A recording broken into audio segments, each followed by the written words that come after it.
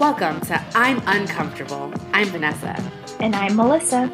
And we've been friends since everybody's favorite time of life, puberty. Like most people who thought cutting their own bangs was a good idea, we're professionals in feeling that itchy, cringy, out-of-place awkwardness. Join us as we unapologetically explore the topics that make us cringe and how to be okay with it. Now let's get uncomfortable. Okay, welcome to yet another episode of I'm Uncomfortable, as per tradition. Before we delve into this very intriguing topic that we have today, Vanessa and I share what's made us uncomfortable recently. And today, we have a special guest to join us into the uncomfortable zone. So, to teach us about the topic in question today is Dr. Michael Aquino. He's not only an orthopedic and pelvic health doctor of physical therapy, fancy, but the founder of Deconstruct Health, which he'll get into further shortly. But he also just happens to be one of our childhood friends. Say hi, Michael. Hi.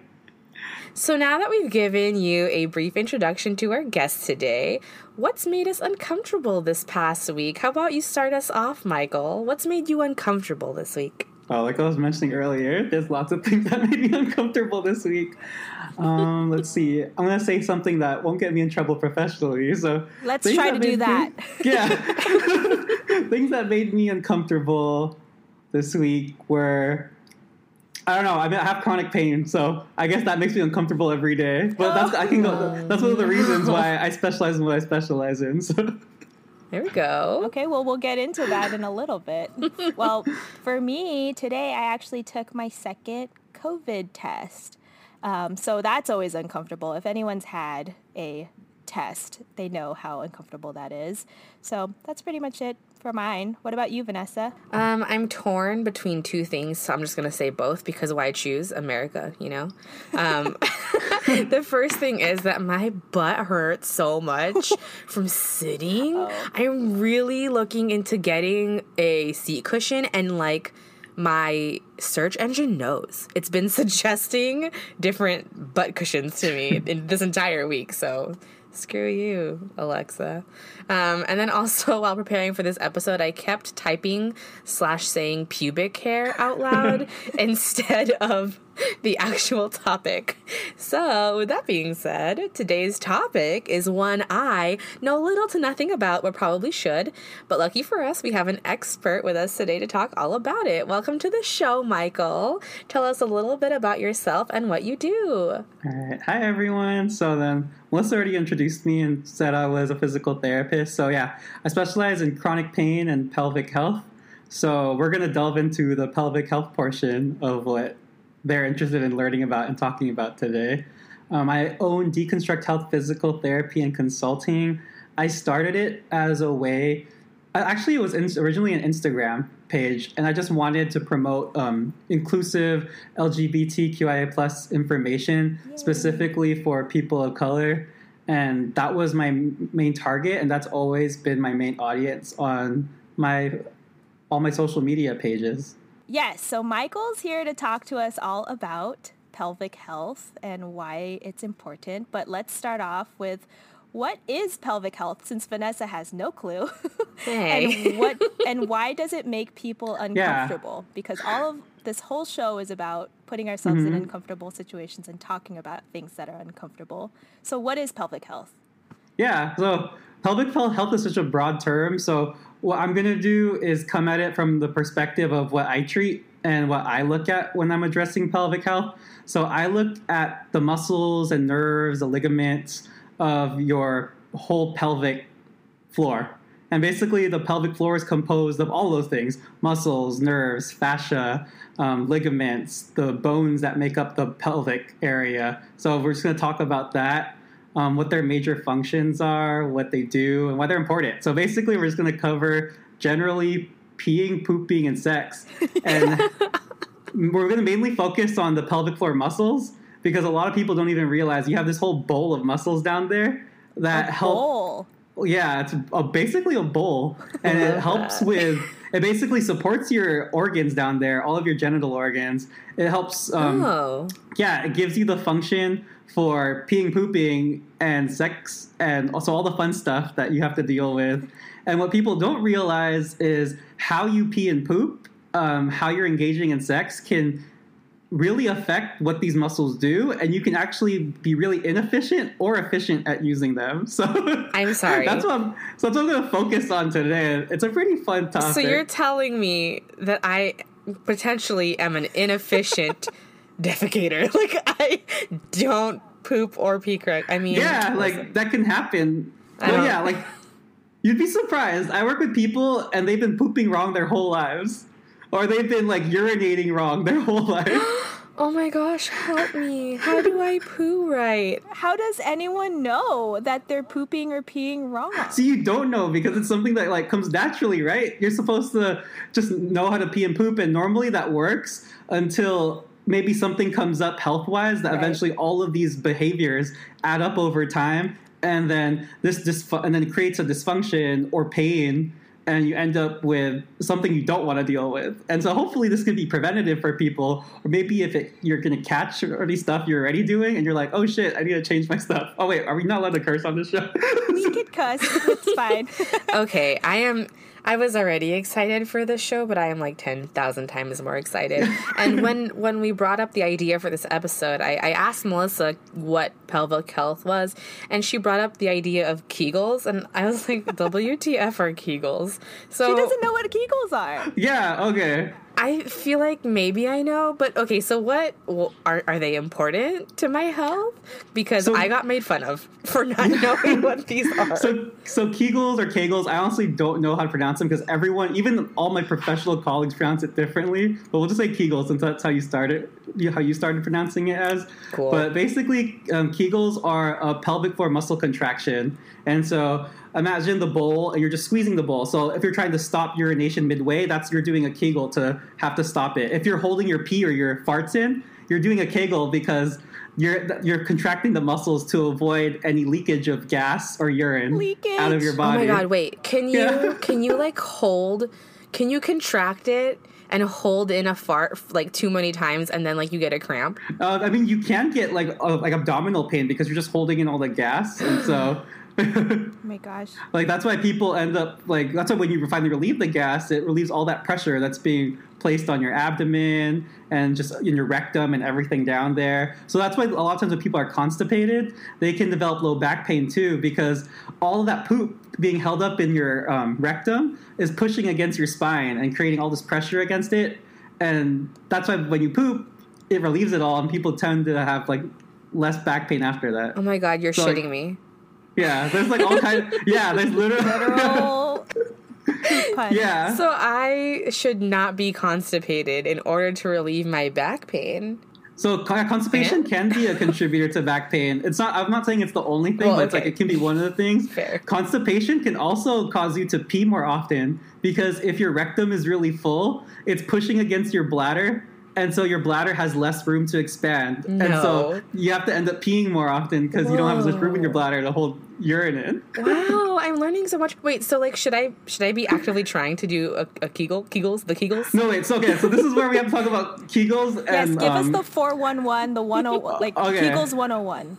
So like Kegels are important, but also they're not that important. Okay. So they're important for certain people, and they're certain for certain times in your life also. So like I don't really promote people to do Kegels all the time. Like you don't really need to do them all the time. You're going to be doing them naturally when you're having to hold in a fart, holding in your urine, like things like that. Like you're going to be doing one to do that. Sure. The issue is when you start to develop dysfunction. And also, not everyone should be doing Kegels all the time because they can actually, if you overdo them, they can actually cause some harm too. So you can overdo them and cause too much pelvic floor muscle tension, and then that can irritate any of your pelvic nerves. It can make it harder for you to relax the muscles. So some people actually need to learn. Like contracting all the time. So yeah. So your pelvic floor muscles always are at a resting state of tension, but they can be increased. Like the resting tension could be higher or it can be lower. So that's why you want that tension because you don't want to be pooping all over the place with no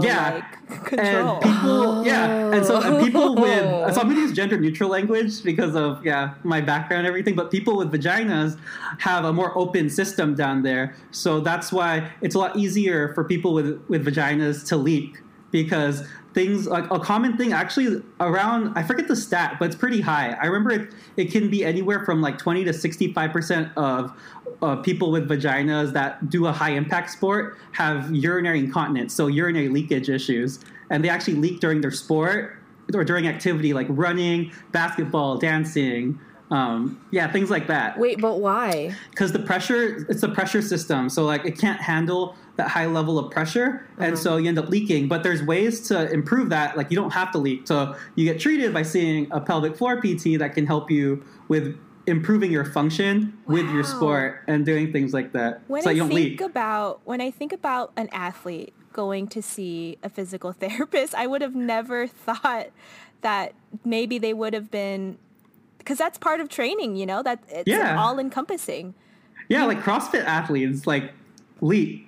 Like that's a common like issue for. Oh yeah, I've definitely seen that before, where people like poop themselves when they're lifting. Yeah, or pee themselves. Oh my gosh, this is amazing. It's like a legit concern for people. So like learning how to better. And it's not always has to do with your pelvic floor itself. You might have to improve your forearm. You might have to improve your strength in other ways, like in your lower body. Like you might have to improve your glute strength. You might have to improve your stability down there. So there's different aspects. So you have to get like analyzed with your form, how much strength you really have, how much dynamic stability you have, so that you make sure you're performing these tasks efficiently. So you're not so that the pressure system isn't as high down there, so that where it can't resist anything, and then if you can't resist it, what's going to come out is anything. Yeah. So you're saying Kegels aren't the thing to do all the time? Like that's not going to be okay. So how do I know if things are going wrong with my pelvic health? Okay, so some things that you want to pay attention to are you peeing a lot? Like, and when I say a lot, are you peeing like multiple times an hour?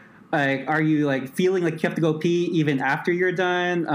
Or are you not able to urinate on command? Like, do you feel like you have to strain and like push and like forcefully push things out, like your urine or your poop, to like get it out there? Like, is your urine like, is the stream solid, or is it like splaying? Like, is it splattering all over the place? Like in terms of like when it first comes out of you, or is it like really weak? So you're looking at different aspects of that, and then you'll need to get an evaluation to really know like why it's happening. But those are some signs of pelvic floor dysfunction. Are you having pain during intercourse? Are you having any burning? And you can actually have symptoms similar to a UTI when you have a pelvic floor dysfunction. So like when people like treat, they've been tested negative for UTIs, and they have they have burning urination, bladder pain, and things like that. And it's not bacterial, it's muscular and nerve related. Whoa, that makes so much sense, because when you think of like a UTI, you think of the burning sensation, and you would think that, I would hope that the doctor that you're seeing, and when you're testing negative for a UTI, that even though you have those symptoms, they would hopefully recommend you to a PT then, if that's, So I'll let you know the real. Okay, let us know, because these are things that I think people have no idea on what to. One of the things that I've learned from you is to ask more questions when I'm at the doctor's, because a lot of people don't know. So give us the tea. So you all assume that like people be knowing everything that they're talking about just because they specialize in it. But there's like specialties within specialties. So like a urologist or a gynecologist, and they're going to know certain things, but they're not going to know certain things that pelvic floor physical therapists know. And so the ones who are in the know refer out, and they refer to pelvic floor PTs. Now, I've had a lot of things happen in terms of patients who have seen me is they had to go through multiple, like, they had to see multiple people or see them multiple times, get prescribed multiple rounds of antibiotics that weren't helping them and that messed with their digestive system, caused them more, like, issues in the long run. And I was one of those people, too. Like, I kept getting prescribed antibiotics for a whole entire year. And luckily, I was just like, I'm over it. I'm not taking this anymore because it's not helping me. But, so these people are being prescribed antibiotics for long periods of time. And then they're finding out either on their own or eventually they meet a doctor who knows about pelvic floor PT and refers them to a pelvic floor physical therapist. Oh, no. I mean, I've been through that before. Like, when I had that fibroid baby in my uterus that was, like, the size of a grapefruit, it took, like, 5 years for them. No, that's too much. Maybe 2 to 3. 2 to 3 years for them to figure out what was wrong with me. Yeah, multiple ER trips, so many different things. And I feel like I just got lucky at the end because I was in the ER and the doctor was like, oh, well, you know what? Let me refer you to this person. Maybe. And the doctor in the ER didn't even think that was the actual problem. Low-key, I feel like he was just trying to shut me up because I kept complaining and demanding an answer. So is there a way to figure out that you need to go to a specialist? As a common person, how do I figure out, okay, I need to seek more help? I feel like if you have been getting medical treatment and you haven't been getting better with like medications or for whether it's urinary leakage or constipation or anything other things like that, you can actually just go see a pelvic floor physical therapist on your own if you have a PPO, reference, right? Yeah, yeah. If you you either there's direct access. It varies depending on the state, but in California you definitely have direct access to a physical therapist for at least 12 visits or 45 days, whichever comes first. And so some insurances require a referral. So then if you want to use your insurance, then you'll have to go through a medical provider. But then once they give you the referral, you can just ask for one. You don't have to like wait for them to recommend it to you. You can just ask for one yourself. Like, hey, can I get a pelvic floor PT referral? And like, even if they don't know what it is, there's like, you could just print out like maybe an informational sheet for them and be like, hey, this is why I want to see one. I was like, can you just give me a referral? Okay. It's as simple as that. Yeah. Yeah, because a lot of people, and me and I'm pulling from personal experience, it's like when the way I grew up is if you're in you have some sort of ailment, you go to your GP, your general practitioner, right? And then whatever they tell you is what you accept as truth, right? And then but then a lot of times it's like you don't even really get, because they're not specializing in specific areas that may be bothering you. And I didn't learn until much later that you need to be comfortable with asking all of these questions, because that's going to be the way that you're getting the care that you need. So but I do want to transition a little bit and talk a little bit more about deconstruct health, because I know that I gave a little bit of an intro and you did as well. But how does deconstruct health make people feel more comfortable with the idea of pelvic health and overall wellness? Oh, okay. Yeah. So basically, like, even how I put information out there, I try to make it, I always make it gender neutral. I make it gender neutral. I talk about pathologies gender neutrally because a lot of people assume that pelvic health is for women or cisgender women. So people born with vaginas and uteruses, but it's for everyone. I was like, I'm a case in point. Like, I have pelvic pain. And so you can have pain with orgasm, you can have pelvic pain in your testicles, in your vagina, in your vulvar area. Like, it can be all around the area, bladder pain. So all of these like genitalia aren't gender specific or sex specific necessarily. So that's how I always try to make it very inclusive. And I always start all of my evaluations by just teaching people, hey, this is your pelvic floor and this is what I'm going to be doing. This is where I'm going to be touching if you give me consent. This is where I'm going to be assessing with your consent, obviously, and let me know if you have any past trauma or anything like that. Because I do work with a lot of people who have been sexually assaulted or abused. I've worked with people who've had a lot of trauma to this area. And so it can be it's a very delicate like area because it's private. I mean, we didn't talk about this, but that's why people are so uncomfortable with it. Right. Nobody even think about your sex ed class. Like, what? It was so horrible. What sex ed what sex ed class? Yeah, especially going to Catholic school. Like, what sex ed class?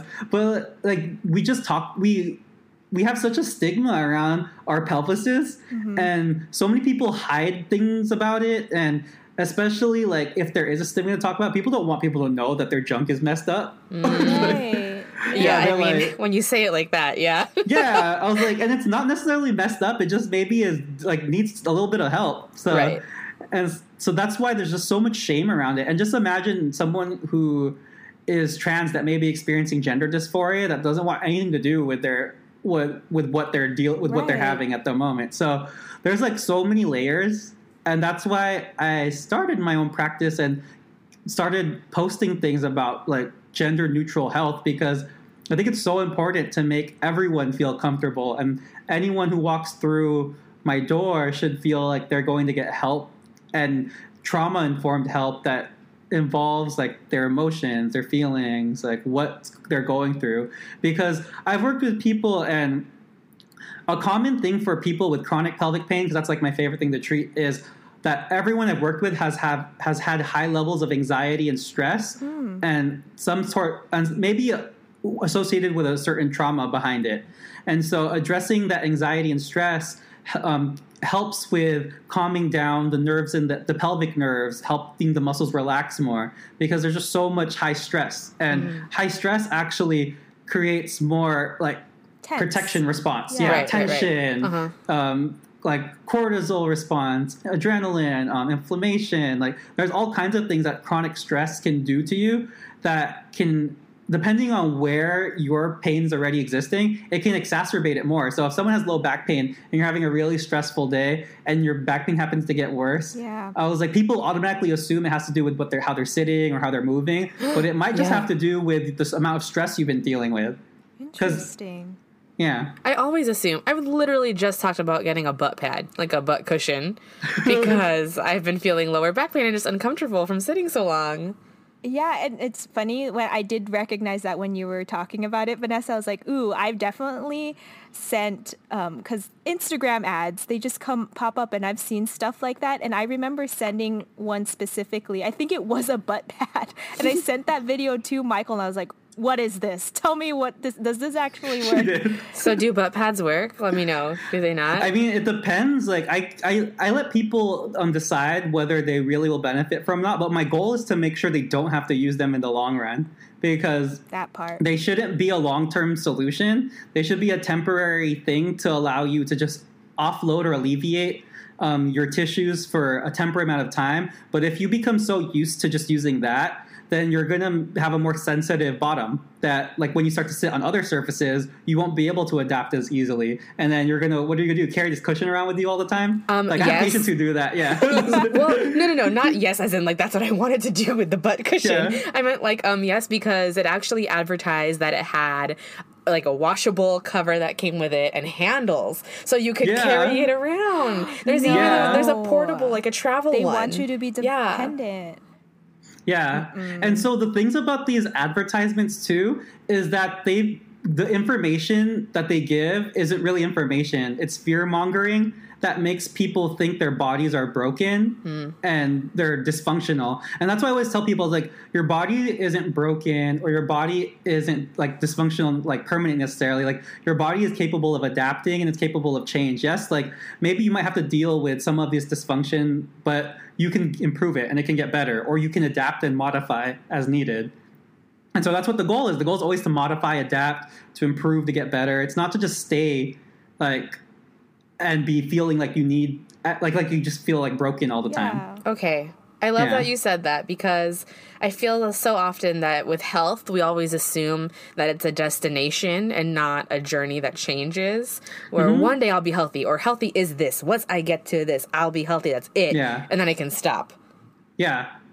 And that's like the whole point of deconstruct health. So deconstruct health is to deconstruct the meaning of health. And like health isn't as simple as how it's been prescribed to everyone. Like, health is truly an individualistic definition for each person, because all the patients I treat have chronic conditions. And so I have to help them know, I was like, hey, we have to be okay with where your health is right now and learn how to adapt to that too, and how to improve from there. And you might have to learn how to be okay with some of this discomfort, but let's learn how to be okay with it together, because I've learned how to be okay with my discomfort. My definition of health isn't pain-free. My definition of health is I can do the things I love, the things I need to do. I'm functional. I can have fun. And that's health. I'm going to shed a tear for me.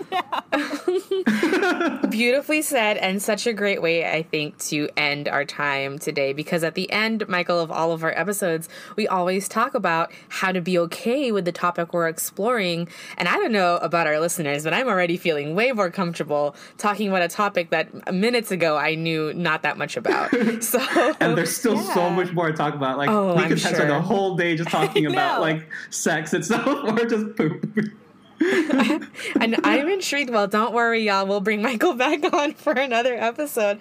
But can you share, Michael, I think maybe in this case, something you mentioned earlier is that there's such shame or stigma around it. Mm-hmm. So part of it might just be, understanding that it's okay. So maybe you can give our listeners some tips on how to be okay with dealing with their pelvic health.